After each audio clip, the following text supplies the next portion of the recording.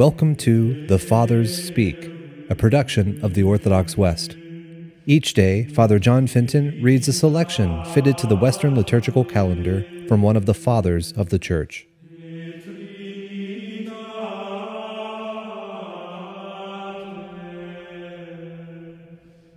From a sermon by our Father among the Saints, John Chrysostom. It seems to us that the parable that we have heard is directed to those who have embraced the way of virtue in their early youth, and to those who embraced it in later life. To the former, so that they might not become proud nor scornful of those coming in later life, and to the latter, that they may learn that it is possible in a brief while to earn the whole wage. Because prior to this, he had been speaking of great fervor, and of rejecting riches, and of the contempt of the world. For this there was need for great courage of soul, and of youthful fire, to kindle a flame of eager love, and to form in them the will to endure. He showed that it is possible even for these last to come, to receive the wages of the whole day.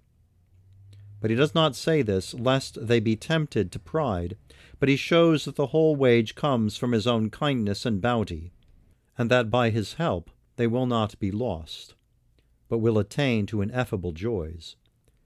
And this principally is what he means to lay down for our instruction in this parable. Accordingly, I entreat you, let us use all diligence, that we may remain steadfast in the holy faith, and show ourselves worthy in our daily lives. Unless we lead a life that is in harmony with our faith, we shall be grievously punished. And this the blessed Paul declared from the beginning when he said, "And did all eat the same spiritual food, and all drank the same spiritual drink," but adding that they were not all saved, but many of them were overthrown in the desert.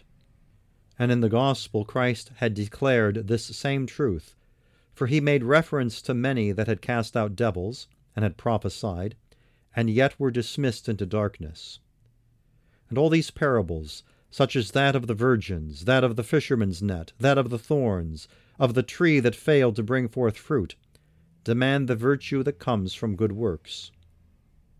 Of doctrine our Lord speaks rarely, for the subject needs not to be labored, but of life he speaks frequently, nay, at all times, for in this the battle is unending, and so also the toil.